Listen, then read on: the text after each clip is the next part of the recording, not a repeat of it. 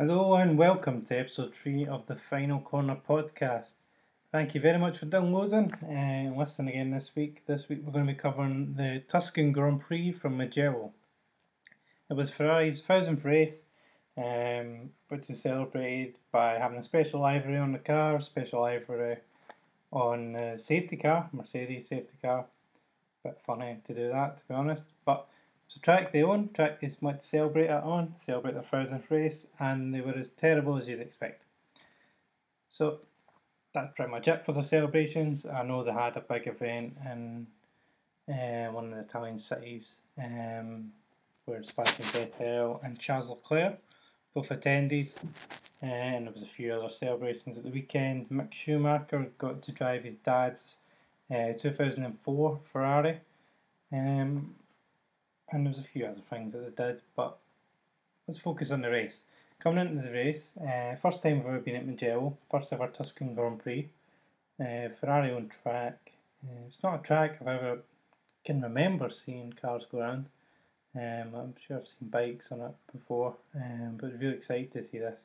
Some of the onboards from previous F1 tests that they've done there looked epic, so this was one I was really excited for.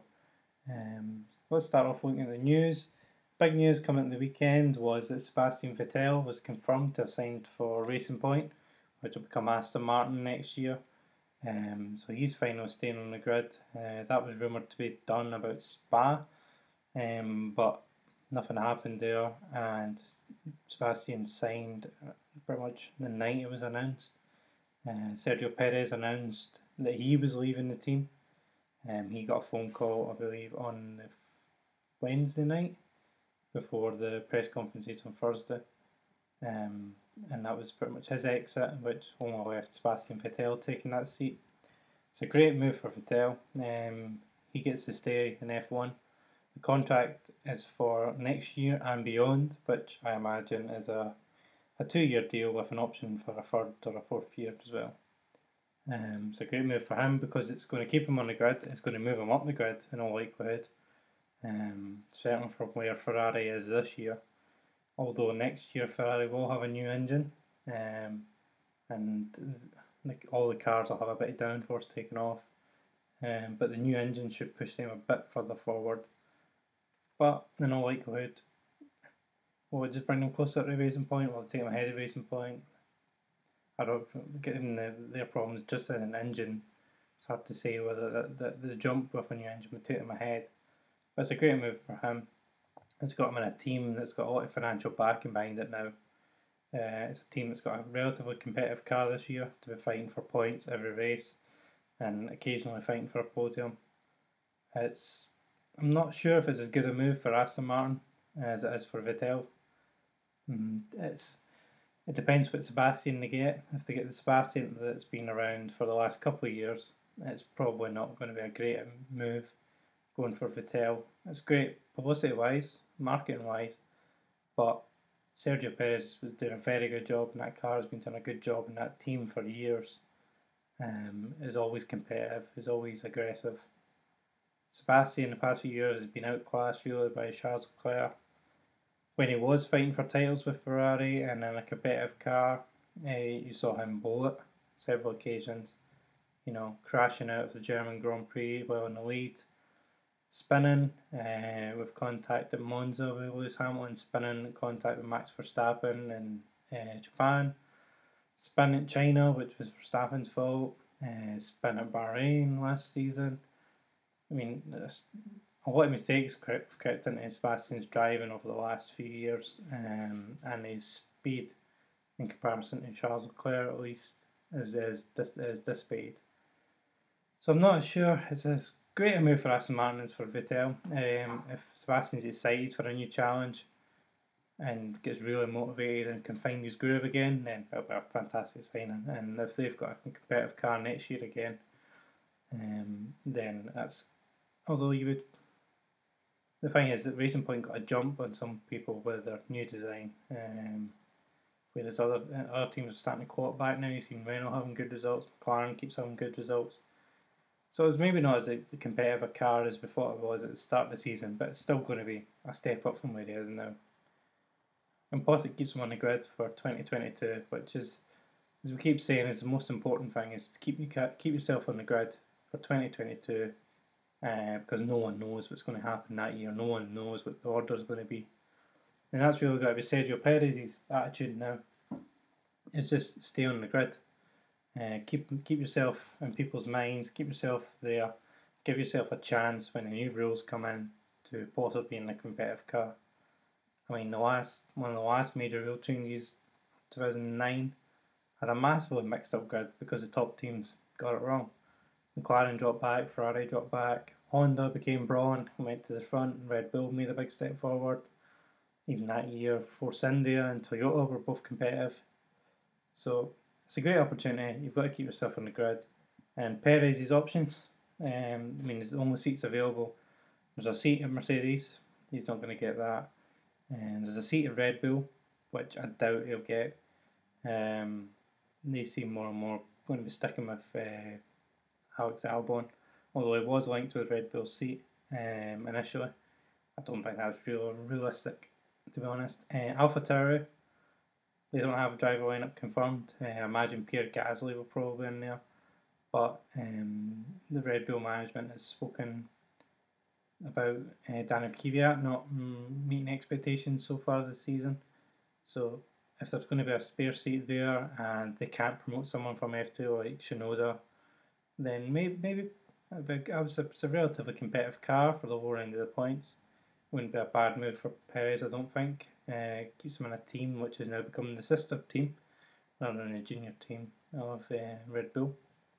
So it wouldn't be a bad move for that. The other options really are Alfa Romeo and Haas, which neither are really competitive. Haas has been at the back of grid every week.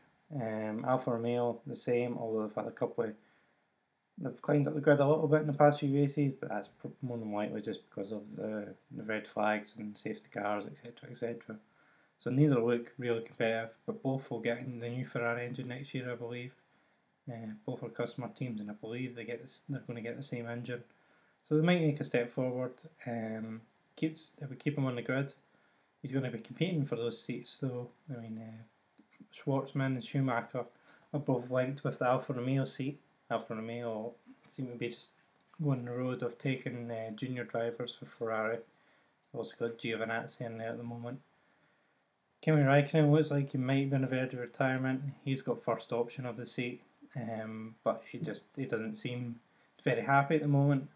Giovinazzi has driven better this year than he did last season, even though he's in a worse car. So I can see them probably dropping Giovinazzi, but it's whether they go for a Red Bull or a Ferrari junior driver or they take a punt on Perez. I think if Raikkonen retires and they go with a Schumacher, then Perez or Hülkenberg becomes an option as having an experienced driver in the second seat. And with Haas, I imagine Roman Grosjean's probably going to be gone this season, and Magnussen, I expect them probably to change Magnussen as well if they've got the opportunity. And again, Hülkenberg and Perez are obvious candidates. Get yourself into one of those teams, stay on the grid for another 2 years, see what happens. Another option that's been rumoured in the past few days is moving to IndyCar for McLaren. Perez has said, however, that his preference is to stay in the sport, stay in the grid. He doesn't want to take a year out. He doesn't want to take that risk. He says he'd rather retire and then try and take a year out and wait for a seat to come available. If you're out of sight, you're out of mind in a lot of ways. So I think if none of those work out, IndyCar and McLaren would be good for him. They've had some decent performances in IndyCar from what I've seen this season. It would keep him busy, keep him somewhat in the public eye anyway, because anytime an ex-F1 driver does something good in IndyCar, it gets reported here. It's shown on Sky Sports F1. I don't think it's a bad move. If all things go pear-shaped in the grid, then that's probably a decent move. Another big bit of news coming to the weekend was that Renault was going to be changing their names to Alpine F1 next season. That came after Cyril Abiteboul was named head of Alpine Road Car Division, as the Renault group had a bit of a reshuffle in previous weeks. I think that's a big promotion in a way for him, moving into there, but it's also a big weight around his neck. He's got to turn that car division round, and considering the F1 team hasn't really made the big steps forward that I was expecting in previous years, I think the pressure is going to be on him to really turn that division round and get the F1 team competitive really within a year or two. And I think this name switch is the first move that you'll see that his job is probably on the line the next year or so. He's got to start making steps forward in both divisions now rather than just focus on the F1 team. So that's going to be a big challenge for him. It's a big change in the grid. But a shame. You know, Renault is a Formula 1 World Constructors winning team. Won races in the past.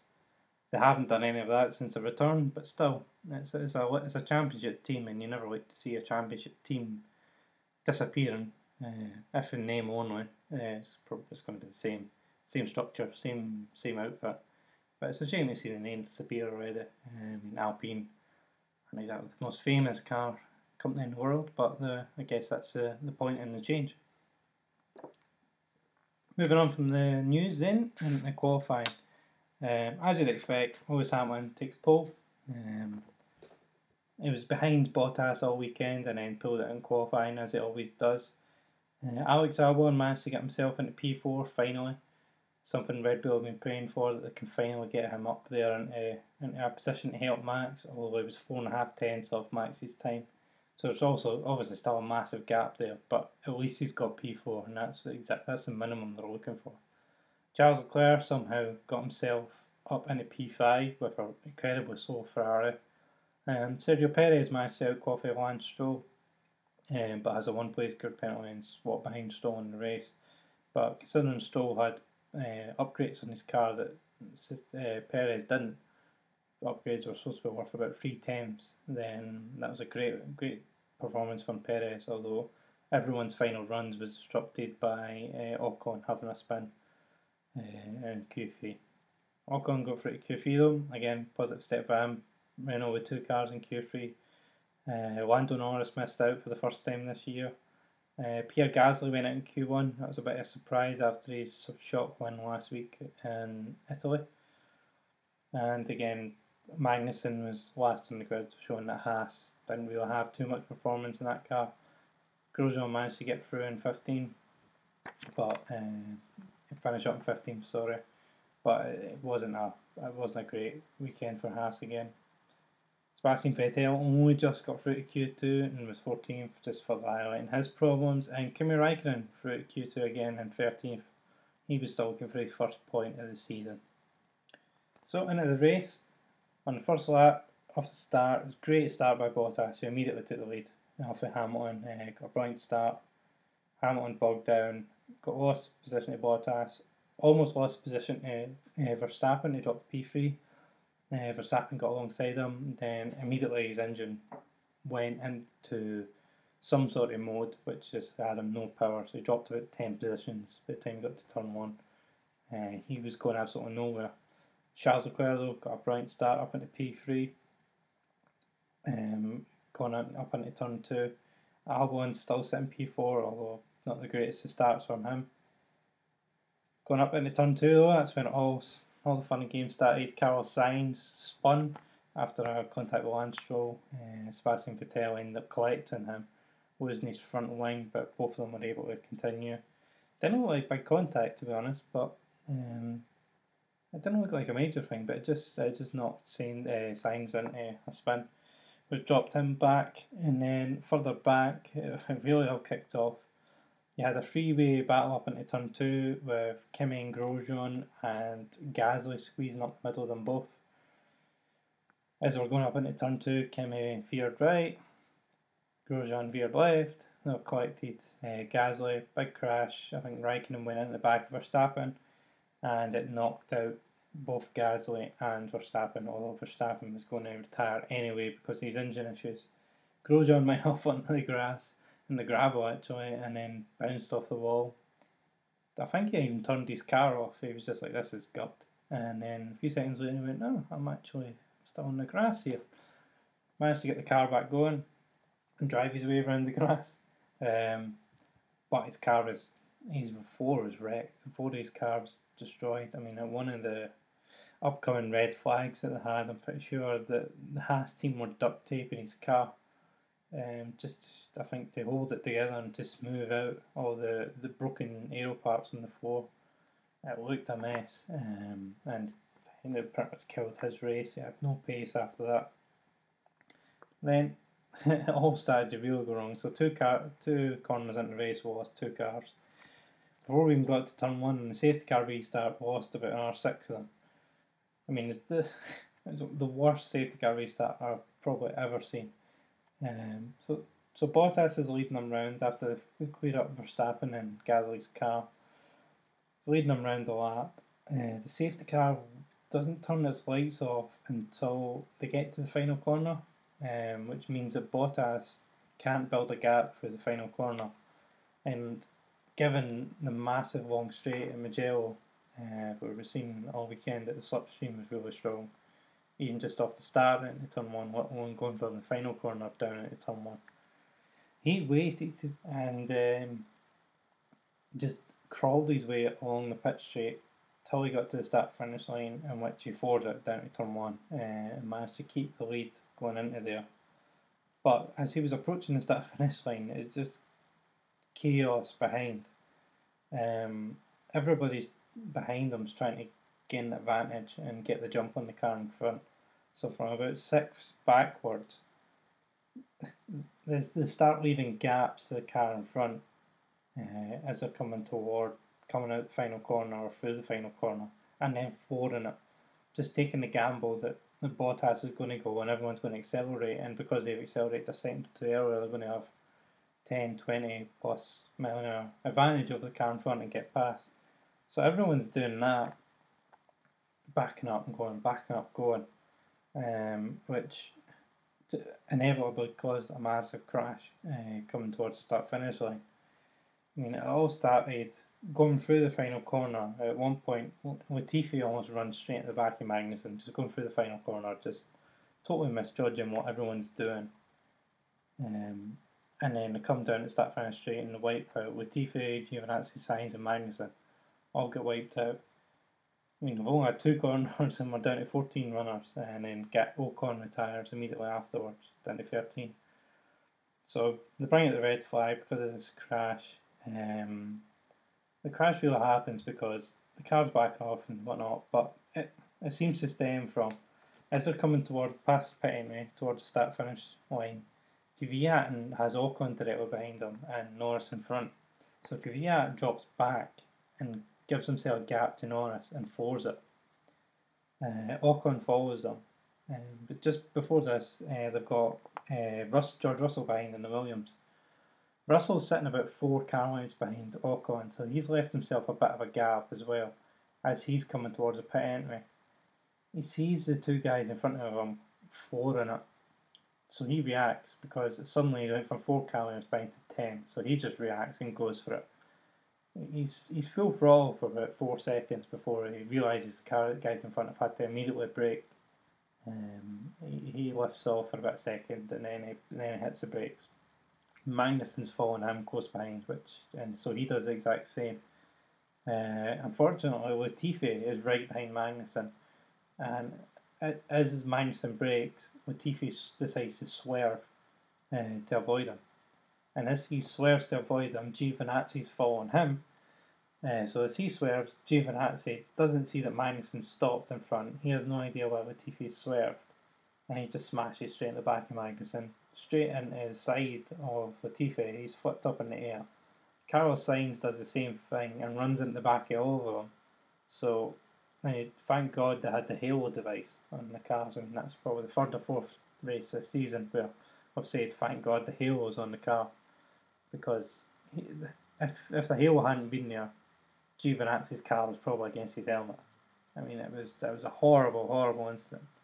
Really reminiscent of the Billy Monger incident a few years ago at Donington, where the car in front of him, he's falling full pelt and then suddenly just swerves out of the way because the car stopped in the middle of the road. It's so dangerous, and it's all coming from guys trying to gain an advantage, and I know what happens every race, but in this occasion it went to hell. wiped out 4 cars. Grosjean almost got caught up in it, and Vettel had amazing reactions to it. He saw a puff of smoke, I think, and reacted to that rather than the impact. Because if he didn't react to the puff of smoke and reacted to the crash that he'd seen in front, because he'd seen the smoke before he'd seen the debris, he'd have been straight in the back of that as well. But he reacted brilliantly and got out of the way. Grosjean reacted well and got out of the way. But I brought out the red flag. Absolute disaster area on the pit lane. The red flag went on for ages, but it does mean that we got on a standing start. I like this rule. Don't know if it's the fairest rule in the world, to be honest, to have a standing start after a red flag.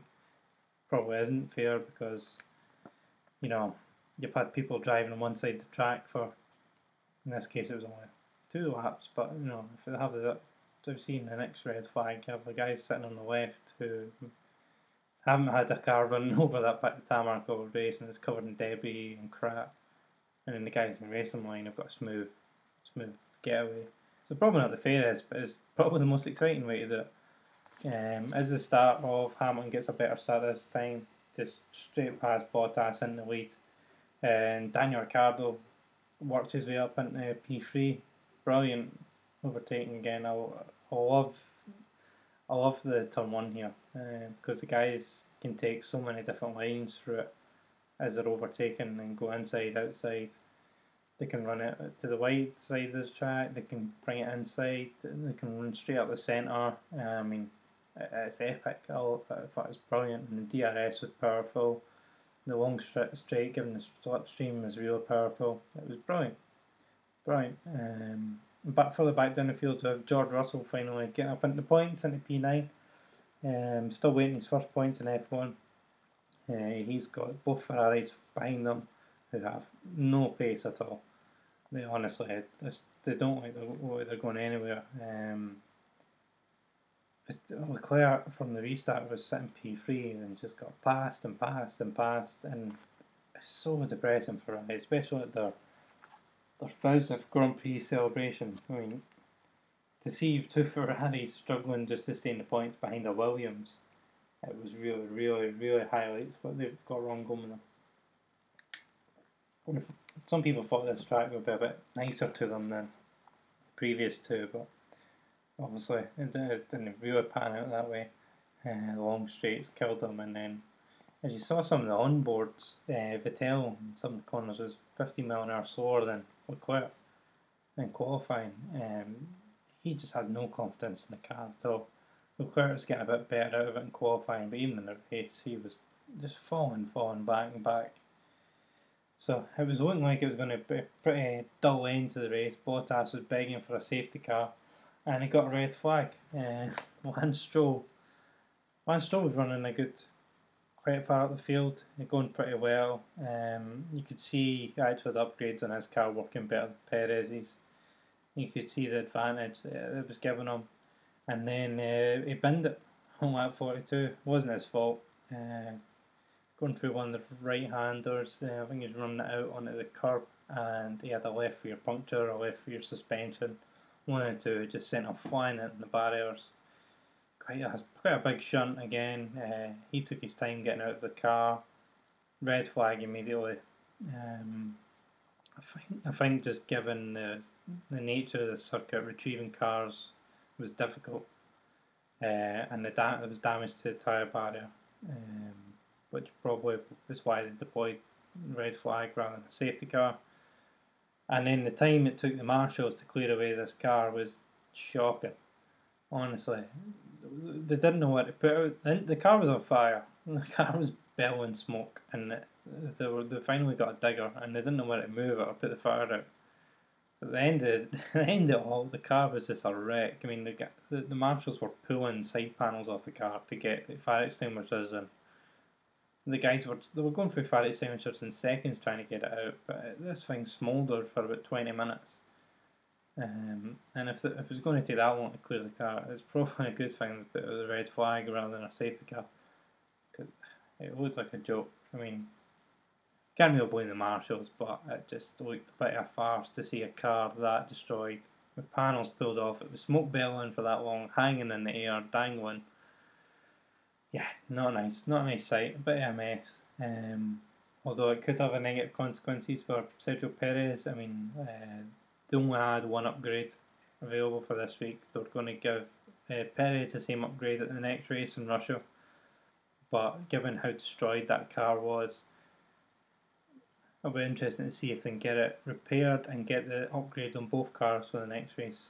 They're also only planning on adding it to one and maintaining it on another. Now, if they've only got one available, will they give that to Perez or will they give it back to Stroll because Stroll's ahead in the championship and it's his daddy owns the team? So that'll be interesting to see if they stick with upgrades on Stroll and whether they can actually get it turned around and get them on both cars. Because that car looked like it probably needs a new chassis and that engine looked done. I mean, it was burning for 20 minutes. I'd hate to think what sort of damage it was done there. Or even electrically it'll be good. I mean, but big rebuild in their hands. But good thing they've got 2 weeks to do it. So we get another standing start. Hamilton straight into the lead again. Bottas gets a poor start. He should have had the advantage from the previous 2 starts. If he had got a good start, it'd been the slipstream and they got past Hamilton, but he made a mess of it. Albon had another poor start. He's third of the day. That Red Bull just seems difficult to get off the line. We've seen Verstappen struggle with it previously as well. If it goes wrong, it seems to go very wrong. So he dropped a bunch of positions down, I think P7. But he managed to fight his way through. Danny Rick still sitting in P3 after the restart, looking pretty strong. But then Albon just came alive. He was just passing car after car. He's so quick and ultimately got past Ricardo. Ricardo's still waiting for his first podium at Renault.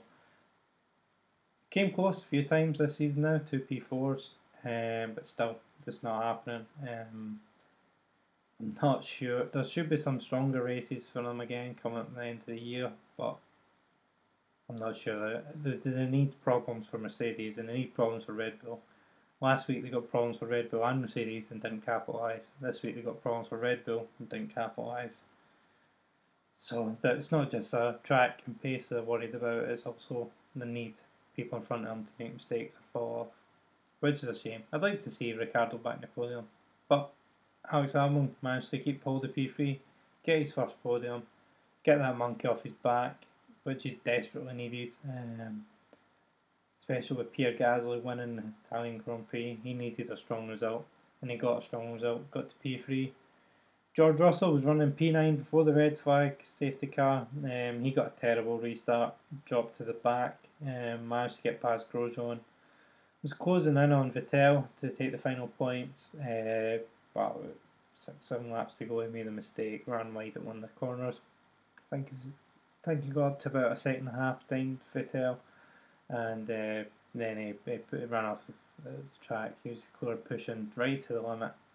And still didn't get his point, unfortunately. So he finished P11. The finishing order: Hamilton, Bottas, Albon, Ricardo, Perez, Norris, Kvyat. Great bunch of points for Kvyat. Raikkonen gets his points, P9. Great run for him. Vettel closing out the points. Then Russell and Grosjean was the last runners. Just having a quick run through the teams. Mercedes. It's dominant 1-2, back to normal for them. The engine mode ban seemed to affect them in the race in Italy, and also Bottas struggled with cooling issues, so he couldn't overtake with the cooling issues and the lack of more powerful engine modes. It seemed to make them more difficult. Same with Hamilton coming through the field. He got through the field last week, but it wasn't as easy as it normally is. But it doesn't affect them this week. They were out in front. Controlled the race, so never under pressure. Back to normal. Red Bull, terrible for Max. 2 DNFs in a row. If he had any championship hopes, which I don't actually think he did, then they're over. They're gone. 2 DNFs in a row. Well, Hamilton picks up points in both. Bottas picks up points in both. So, another poor week for him. Renault, again, missing the first podium. The positive was, though, that they got two cars into Q3. Ocon had, I think, an engine issue. or a analytical issue, can't remember which took him out. It was disappointing, but outscored McLaren again, outscored Ferrari again, outscored Racing Point again, AlphaTauri, so it's good points for Renault and the constructors as everyone's fighting for third place in the championship this year now. Ferrari's not there. It's an extra position probably wouldn't ever be expecting, so it's an extra bit of prize money going into next year, which will be mostly welcome. McLaren, Sainz also had the first lap incident and then retired. Norris kept his nose clean, moved up from P11 to P6, which is a good result for him, I think. Good bunch of points. I don't think he could be unhappy with that. AlphaTauri, shock win from Gasly and Monza, and then a shock qualifying. He went Q1 and then binned it in turn 2. He had contact in Monza as well, turn 1 with Albon, but it was Albon that suffered that time, not him. This week it was him in the gravel. It shows you how quick things can turn. He tried to put it up in the middle of two cars going into turn 2. Can't really say he shouldn't have done that, but it's just a track that's going to be messy if you try and go 2 or 3 cars away through that part.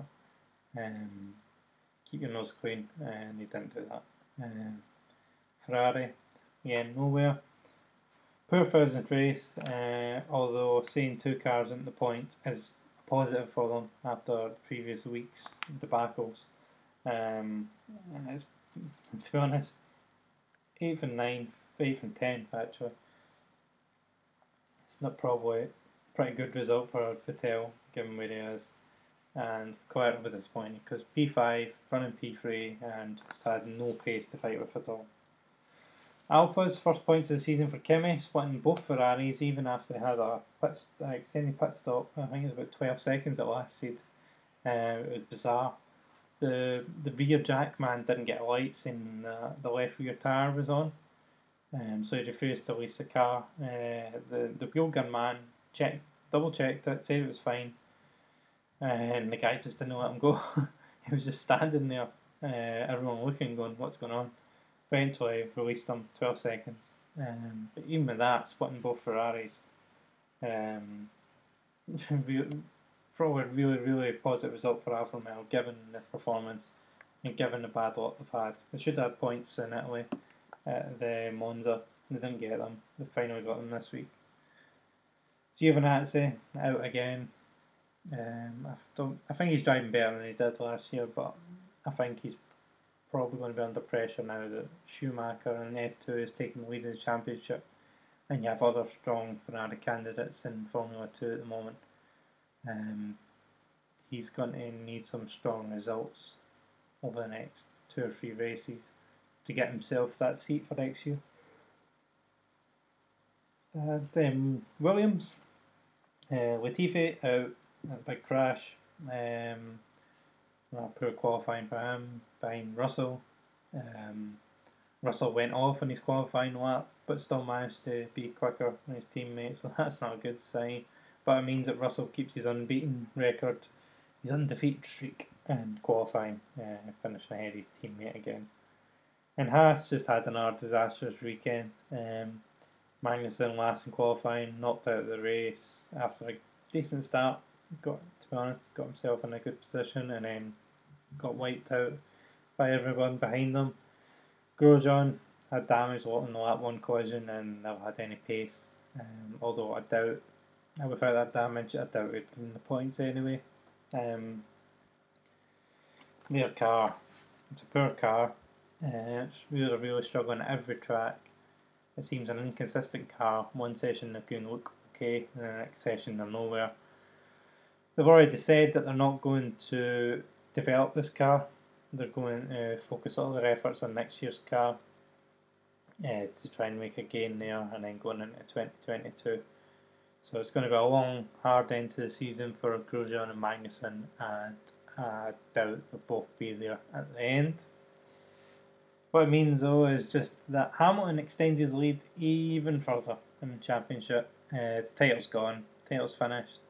It was finished weeks ago in all honesty. Unless he has some bad luck. Doesn't finish, doesn't start, gets COVID. Bottas isn't catching him. Even he can get close, but at the last second in qualifying, Hamilton can just find something more than him. And it must be hard for Bottas. It looks demoralised after every session. It looks like it's going to go so well for him, and then all of a sudden it just goes like that. So that was the race. A couple of bits of news that came out after the race. Initially, Lewis Hamilton wore a Breonna Taylor t-shirt pre-race and on the after the race, and mentioned her in his post-race interview.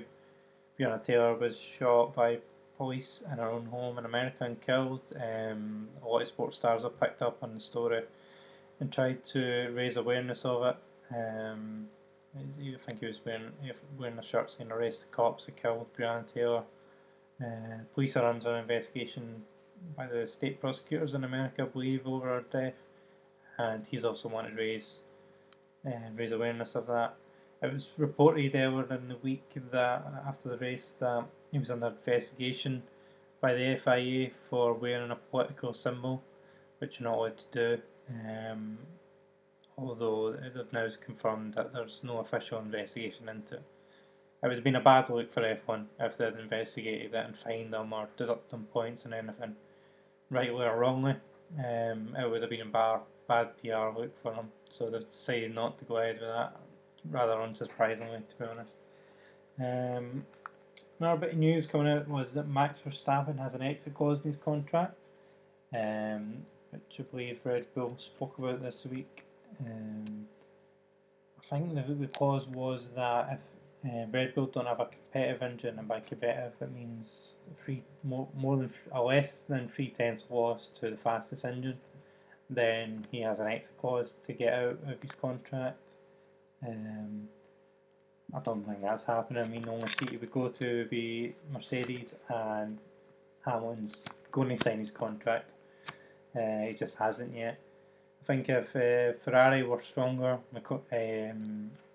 Hamilton may have made the jump to Ferrari, but given that it's going to take them a year or two to get up, there's no logical reason to leave, certainly next season.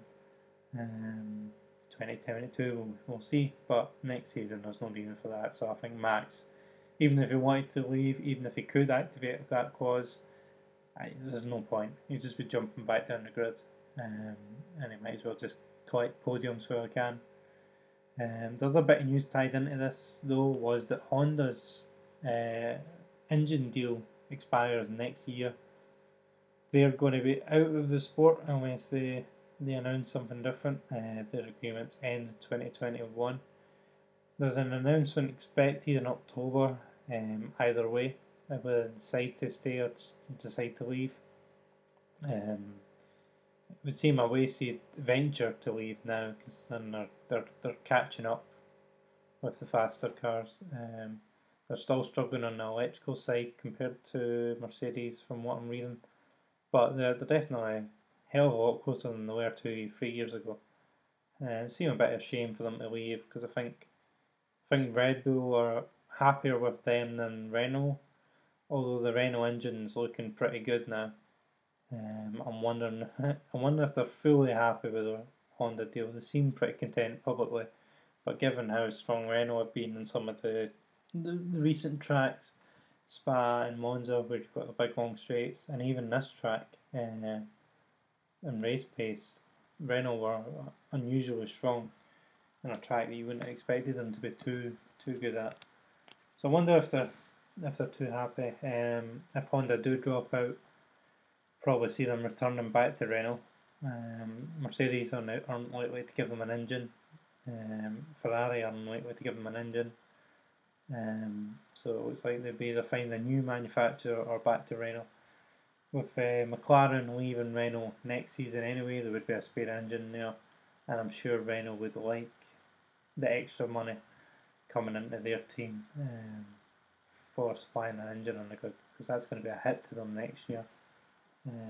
Although the budget cap coming in for 2022 is maybe going to reduce the demand for that, but more money is more money. Yeah, you're not if you can get an extra 30-40 million in the door, you're going to do it.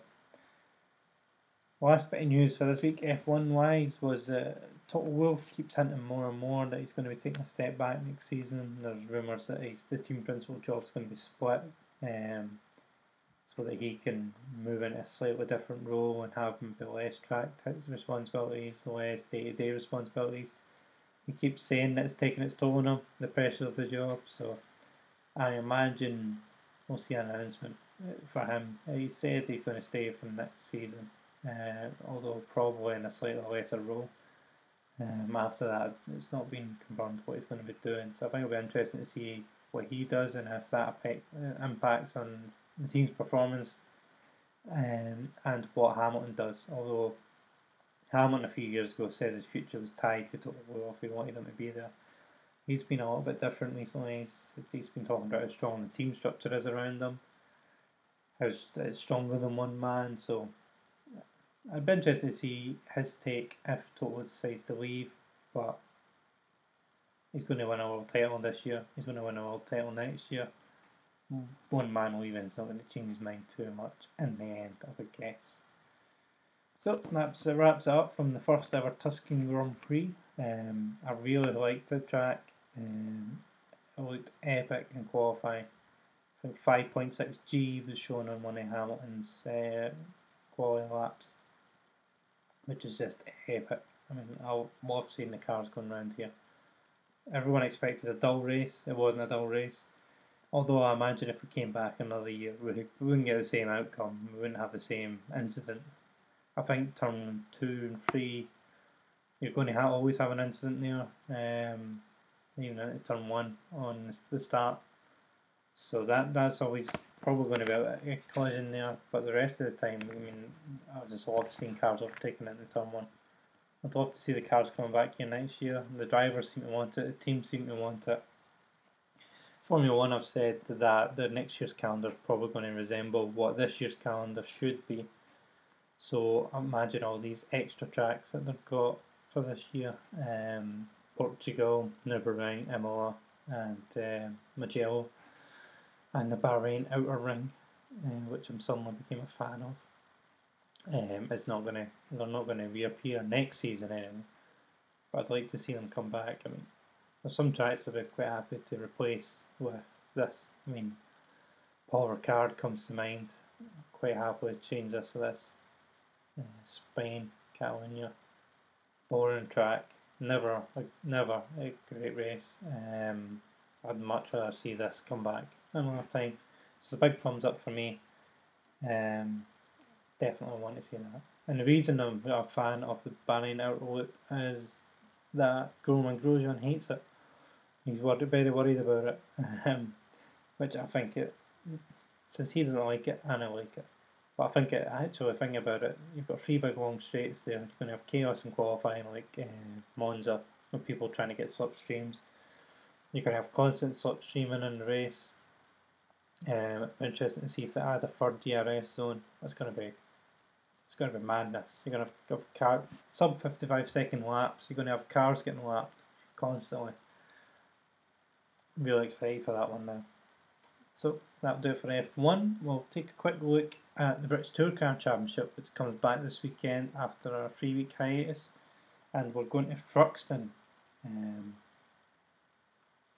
fastest track on the calendar, highest average speed. The big news coming to the weekend is that Rob Austin's back. He's returning with Power Max Racing to replace Mike Bushell. Mike Bushell had still a point this year, I don't think. He might be the only driver not to have a point. But he dislocated his shoulder and had some ligament damage, and I think a tendon damage at Knockhill at the previous meet. So he's been declared unfit to compete by his doctors. But hopefully he gets back in the grid soon. But given I think the races are going to be a bit thick and fast towards the end of the year, might be a bit touch and go for the next meet. Although Rob Austin, late minute replacement, he says it's not ideal, but he's quite happy to do it and get back on the grid. It's good to see him back on the grid as well. This week at is at Thruxton, where Halford's Rather Racing Honda have been really strong in the past. They always win here, pretty consistent here, and Dan Camish has been, and Matt Neal as well, have been talking up what they think they can do this weekend. Camish had a decent weekend at Knockhill, and Matt Neal, he was going well at Knockhill until he got a penalty for a false start or out of grid position on the start. So he's looking forward to this. He's still trying to keep his streak going of consecutive podiums in different years. But it needs to be a big weekend for Dan Camish. It needs to be a big weekend for a lot of drivers to try and close in on Colin Tuckington. I mean, Tuckington has a 10-point lead over Sutton and has a 43-point lead over Rory Butcher in third place. There's only 5 events remaining, 15 races. The top 2 are becoming disconnected from the ones behind, and these guys need to have a strong weekend, and they need Mr. Consistent to start making mistakes to try and close that gap. Otherwise, it's a 2-horse race to Brands Hatch at the end of the year. Really excited for this. Thruxton's a brilliant track to watch. The cars are so fast. They're bringing the extra hard tyre here because the loads is going to be put on now. I think the weather's supposed to be quite warm as well. Really excited for this. Love watching it. But a heads up for anyone that's recording it. It's not on ITV4 this week, it's on ITV2, which has screwed me up in the past. They normally move it for some cycling, some guys in Lycra or bird watching or some other dreary doer sport that is nowhere near as exciting as touring cars or any of the sport races. But that's on ITV2 this week, about 11:30 I think it starts.